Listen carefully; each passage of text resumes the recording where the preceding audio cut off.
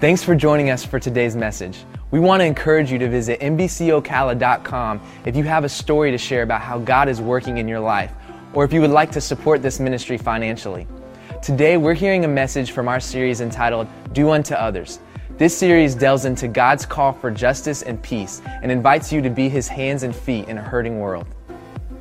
Help me welcome our internet audience, would you? God bless you guys. So glad you're with us. Peace to your house. You may be seated. You may be seated. Well, I was gone this last weekend and all this week at school. I'm in a doctoral program. I have a lot of people ask, how's that going? And I am making straight A's. Just want to tell you that. The reason I'm making straight A's is because there's no math involved. So that's a good thing. But it's going really, really, really well. And probably over halfway, and it's going well, and I'm enjoying the journey. But it is quite challenging. Last week I watched online. I was in the internet audience, and you were in good hands. And I just want to say thank you to Pastor Lee. He did a fabulous job feeding you last week. I bet his mom and dad are just really proud of him. They did a good job raising him. And then I watched on Wednesday night, and the Next Gen Takeover, I messaged Pastor Ryan. I told him I smiled the entire time. I just smiled the entire time. So pleased and excited about what God is doing in our Next Gen ministries. And so good stuff there. Well, as I said, come on, Next Gen. So in school, part of what we did this week were some writing seminars because we're having to learn to write these big old papers and so forth. And one of the professors put this up, and I just thought it was good, so I wanted to share it with you. And it says, I love cooking, my family, and books. And then here's the next line. Use commas, don't be a psycho. So let's fix it with commas here. I love cooking, comma, my family, comma, and books. How many of you know that's better? That's better. All right. Has nothing to do with the message, but I enjoyed it. So we're starting a series today called Do Unto Others. Go ahead and say that, Do Unto Others. And if I have a subtitle today, it would be this, and I want you to zero in on this. What God wants. What God wants. That's what we're going to endeavor to find today. Jesus taught probably one of his most famous sermons, a collection of a whole bunch of things called the Sermon on the Mount, Matthew 5 through Matthew 7. And here's a couple of pictures of it. First from an old-fashioned, painting, classic painting. And then here's a new one. This is an actual photograph from an iPhone 1 when the first... Some of y'all started to believe me.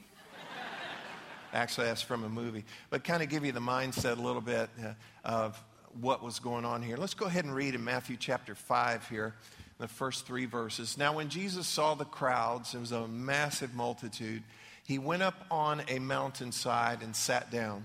His disciples came to him, and he began to teach them. He said, and here's the beginning, he starts in the Beatitudes, blessed are the poor in spirit, for theirs is the kingdom of heaven. And he goes on and he teaches the Beatitudes and the Lord's Prayer and about being salt and light, about anger and forgiveness and relationships and generosity and stewardship and so forth. And then we get to the end of it all. And in Matthew 7, verse 28, it says, and so it was when Jesus had ended these sayings that the people were astonished at his teaching. It was just an incredible body of teaching, and then what all he taught. Well, a good ways through this Sermon on the Mount, in Matthew 7, verse 12, Jesus says this, therefore, because all the other things I just told you, whatever you want men to do to you, do also to them. Would you read it with me? Therefore, whatever you want men to do to you, do also to them. And this has been phrased the golden rule. And so we get our title for this series, Do Unto Others, is drawn from this. There are other versions of this. In fact, you can find other versions of our golden rule in 21 different world religions. Also, there are children's versions of this. For example, do unto others before they do unto you. Or do unto others because they did unto you. Okay? Yeah, he hit me back first. You know, it's that kind of thing. But in the various versions that we find in some other religions, it's in a negative form. And it's this way. Do not do to others what you do not want done to you. Okay, so it's in that way. Jesus presented it in a positive form, and he said, do to others. And the way Jesus presented it, honestly, is more demanding. You know, because we have to do something, not just not do something. And so he is saying, do unto others. This is proactive here. And this is not just refrain from doing something. This is to show, and I want you to get this. This is to show active goodness and mercy. You know, like God does with us. Do you hear that? This is not just refraining from something so it doesn't come back to me. This is doing something that is showing active goodness and mercy. And really, like God has done with us. The second portion of this verse, it would be the B portion, is this. For this is the law and the prophets. In the New Living Translation, it says this is the essence of the law and the prophets. The New International says this sums up the law and the prophets. In the Message paraphrase, I like this. It says this. Add up God's law and prophets, and this is what you get. What do you get? Whatever you want others to do to you, you do that. You do that. And that sums up all the law and the prophets. Now today, this is a message for our hearts, okay? So I pray that you'll just open your heart. If breakfast got burned this morning, or you didn't even get breakfast, or the cows got away, or, you know, you were wearing two different shoes because you didn't have the lights on, whatever it would be today. Some of y'all are actually checking. I watch y'all. Great week, bad week, good week, last week, or the week to come, whatever it would be. I want you to open your heart today. This message is to land in our hearts. Normally, I preach toward application. I teach toward application. I want to give you one or 2 points of application because we come to know truth to do truth. And the proof of learning is application. That's the proof that you know. And when we apply, when we have application to the truth that we learn, that also leads to life change and it invites blessing. We're not hearers only, we're doers. And James says that you're blessed in the doing. And so normally we go after application. You know, hey, do this. This is how you apply it. But today, I honestly just feel led that this is just a message that is to land in our hearts. This is just to come into our hearts. I want you to give access to your heart for this to land. We're going to learn some things. We're going to see some things in perhaps a different light today. But I pray that you will allow these truths to land in your heart and to stir you today and to impact your heart. And consequently, later, there'll be some application with this. So I think we start with a question. Let's start with a question. I've got the question for you up here, and it's this. What does God want for the church in these days? Why don't you read that with me? What does God want for the church in these days? Well, I think probably one of the best ways to find the answer to that is to ask Him. So on our behalf this morning, I'm just going to go ahead and do that. God, what do you want for the church in these days? And that's been my prayer. God, what do you want for the church in these days?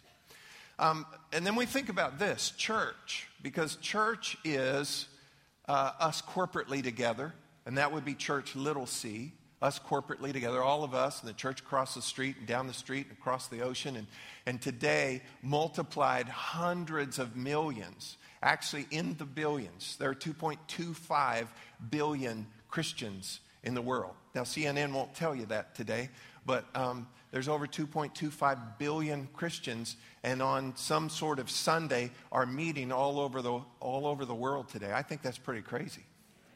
I mean, crazy as in good. I'm glad to be on that team. So you got the church corporately, and then you also have, the Bible teaches us, you've got the church individually, that you are the church, that you, ma'am, are the church, and you, sir, are the church, and you are the church, and you're the church, and you're the church, and I'm the church individually. And so that would bring us perhaps to a second question, and I'll go ahead and put it in a direct question here. God, what do you want for me in these days? Would you read that and make that your own this morning? God, what do you want for me in these days? And I think that as we want that answer and discover that answer, it will frame and inform our hearts and our minds and our lives and our actions. I want to go back to our main text here in Matthew 7, verse 12. This is in the English Standard Version, which is considered now to be probably the most current scholarly translation of Scripture, English Standard Version. And notice what it says here. So whatever you wish that others would do to you, do also to them. I think the way this word is, whatever you wish or prefer, it kind of appeals to your imagination. Because if you start to, what I would prefer, what I would wish, what I would hope here, it kind of appeals to our imagination. I'll come back to that thought, but first I want to give you a caution. Everybody say caution. All right, you ready, American Christians? And this is where our mind needs to shift just a little bit on this. Typically, we read this, we quote this, most people know this, and we think of it in terms of me. How many of you know that we're typically guilty about being too me-centered? You know, we make everything about us. Well, what about me? You know, someone's had a bad wreck, but it's holding you up in traffic. I'm going to be late. You know, and we tend to just think about good old me. Okay, I want to shift just a little bit from that. Now think about it. This is the way we would typically apply this. I'm going to do to others so that maybe they'll do the same kind of things toward me. You following that? So whatever you wish that others would do to you, do also to them. So we kind of think of it as a sowing and reaping kind of thing. You know what? I'm going to do good to this person because maybe they'll do good to me. And while that still works and that does fit, I think it's the wrong approach. You came in the wrong door. So I think it is better this way. I'm going to do to others what I would wish they would do for me if I were them. I'm going to do to others, I'm going to show others active goodness and mercy. Ready for this? Not just so that some of that will come back to me. Watch this. I'm going to show active goodness and mercy to others because that's what God wants. Do you follow that? So again, too often we're like, you know, I'm going to be good to others because I'm going to sow goodness and goodness will come back to me. I'm going to be generous to others and generosity will come back to me. That works, but you know what? That's very, very secondary. It's not primary. Amen. It shouldn't be our motivation. It should just be consequence that we're grateful for. Amen. We know it works that way, but that's not why we're doing it. Why do we be good to any? Why do we show active goodness and mercy toward anybody? Because it's what God wants. It's what God wants. Now, as I said, this verse appeals and invites our imagination a little bit. You know, whatever you wish that others would do to you, do also to them. And this is what happens to me. Then think of it this way. Go with your imagination on this. If I were them, if I were in their shoes, what would I wish that someone would do to me? That's what I'll do. And when you do that, it's going to point you to what God wants. I was in the grocery store yesterday afternoon, and it happened on the inside of me. I said, what if I was that little single mom with the 2 kids that are dirty and not dressed well? And I know she needs more than what she's got in her cart, in her buggy. So what you do is you imagine, if I were them, what would I wish somebody would do for me? That's what I'll do. And that's how you find what God wants. The other day, and I couldn't do anything about it, but because I had a flight to catch. We all have excuses, don't we? An elderly gentleman with a blown out tire at the side of the road. What if I were him? What if I were in his shoes? What would I hope somebody would do? That's what I should do. And that will always show me what God wants. We do unto others what God would want. And the way we discover what God would want is we imagine and put ourselves in their role. If I were them, what would I want somebody to do for me? And there we find what God wants. So if you're with me so far, say amen or oh my or something. All right. So what does God want? How many of you have ever ordered anything online before? How many of you do not know what online means? Okay. So if you've ever ordered anything online or researched buying something online, isn't it amazing that the next day or so on the side of your news feed or your Facebook page, how did they know I like these things? Maybe Big Brother is watching. So, however all that happens, guess what? Because you've shown interest, you've shown activity, we can kind of tell. And there are ways that they're tracking consumers all over the place because they love you so much. No, because they want your money. And so we can tell what God wants and He's interested in by looking at the incredible amount, the massive amounts of evidence and emphasis in Scripture. And I'm going to go ahead and tell you what God wants. Let me tell you about God, what He's interested in. God cares deeply for the poor, the hurt, the broken, the orphan, the widow, the stranger, the challenged, the distressed, the disillusioned, the voiceless, the powerless, the vulnerable. God cares deeply for them. And He calls us to do the same. He calls us to do the same. I'm just going to give you a few scriptures. Now get ready because we're going to zip right through these. And seriously, Luke chapter 4. And He, Jesus, was handed the book of the prophet Isaiah. And when He had opened the book, He found the place where it was written, "The Spirit of the Lord is upon me because He's anointed me to preach the gospel to the poor. He has sent me to heal the brokenhearted, to proclaim liberty to the captives and recovery of sight to the blind, to set at liberty those who are oppressed." Then we go on to Proverbs 14:31. "Those who oppress the poor insult their maker, but helping the poor honors Him." 31:9, "Open your mouth, judge righteously, and plead the cause of the poor and the needy." Zechariah chapter 7, "Do not oppress the widow or the fatherless, the alien or the poor. Let none of you plan evil in his heart against his brother." Psalm 146, "He gives justice to the oppressed and food to the hungry. The Lord frees the prisoners. The Lord opens the eyes of the blind. The Lord lifts up those who are weighed down. The Lord loves the godly. The Lord protects the foreigners among us. He cares for the orphans and widows. He frustrates the plans of the wicked." And look at Matthew 25.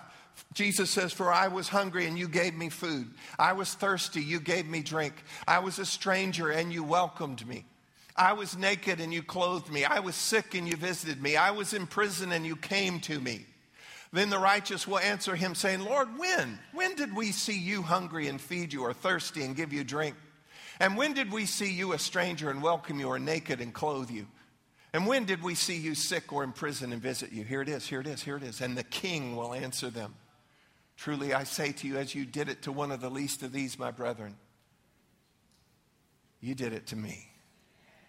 He goes on. Hold on. Y'all are eating up my time.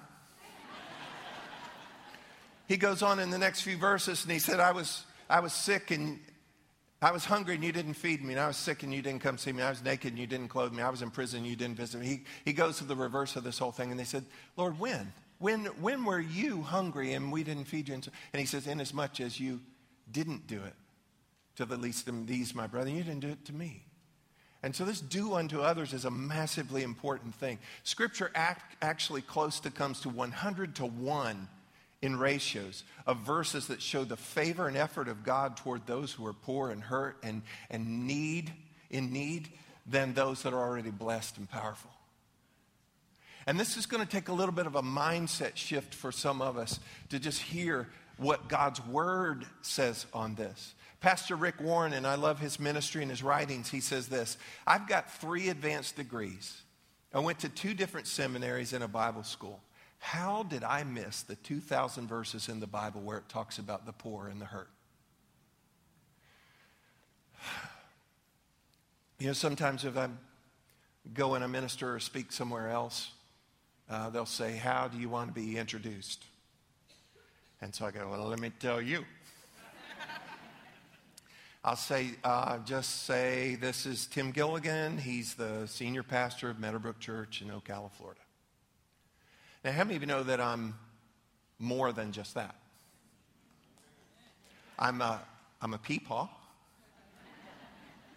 I'm a ninja. I'm a Olympic level figure skater. No, I'm not. No, I'm many more things than that. And then just follow this. And I say this humbly here. I'm just trying to make a point. I might would get introduced as that, but I'm many more things than that. That's just probably what I'm more known for publicly. So keeping that train of thought, it becomes super significant then that God is so frequently introduced in Scripture as Father to the fatherless and defender of the widows and the helper of the hurt. Now, how many of you know that he's way more than just that? He's way, way, way more than that. But did you know that if we look at Scripture, back up a little bit and look at the whole of Scripture, we're going to see that that is what he's most known for in Scripture, is being the father to the fatherless and the defender of widows and the helper of the hurt. And so here's the bottom line here. God cares deeply for the poor and the distressed and the broken and the disadvantaged. And for you and I, and he's calling us to care deeply as well. He's calling us to show active goodness and mercy. He's calling us to find out what God wants. So let's look at Micah chapter 6 real quick. He has shown you, O man, O woman. Well, actually, let me fix that. Alicia told me, don't call me woman. Because one time, long time ago, I said, listen, woman. And, well, that didn't go well. And now back to our program. He has shown you, old person, what is good. And in the next few weeks, we're going to go deep into the language here because some of these words are so incredibly rich.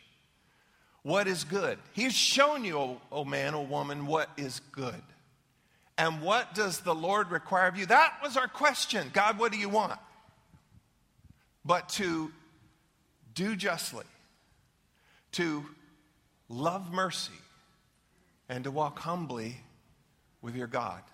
Now, we'll look at this more, but listen, if you will do justly, there's your actions. Because you love mercy, there's the motivation, there's the heart. You will be found to be walking humbly with your God. And I want to promise you something. Anybody who walks humbly with God Almighty, you're in the right place. You're in the right place. To do justly, to love mercy. Let me just talk on mercy just for a moment. So often we see people that are distressed or poor or challenged or vulnerable, and we cross our little arms and go, well, if you just make better choices. You know, I never would have handled it the way they handled it. That's not mercy, my friends. That's pride. That's judgment. Listen, you don't know their story.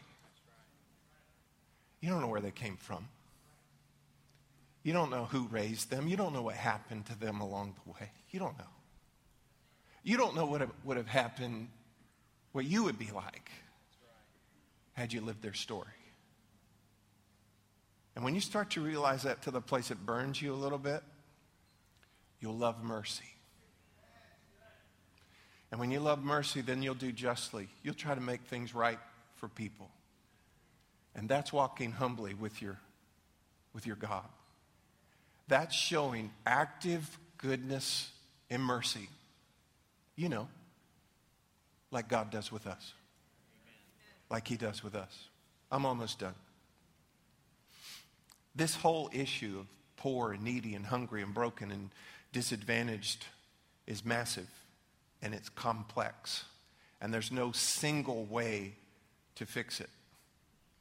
I don't even know fully what to do. And I'm not even telling you today. When you leave here today, feed every homeless person and help everybody with a broken down car and go in the grocery store and just look for people and blah, blah, blah, blah, blah. You know, I'm not telling you to do that.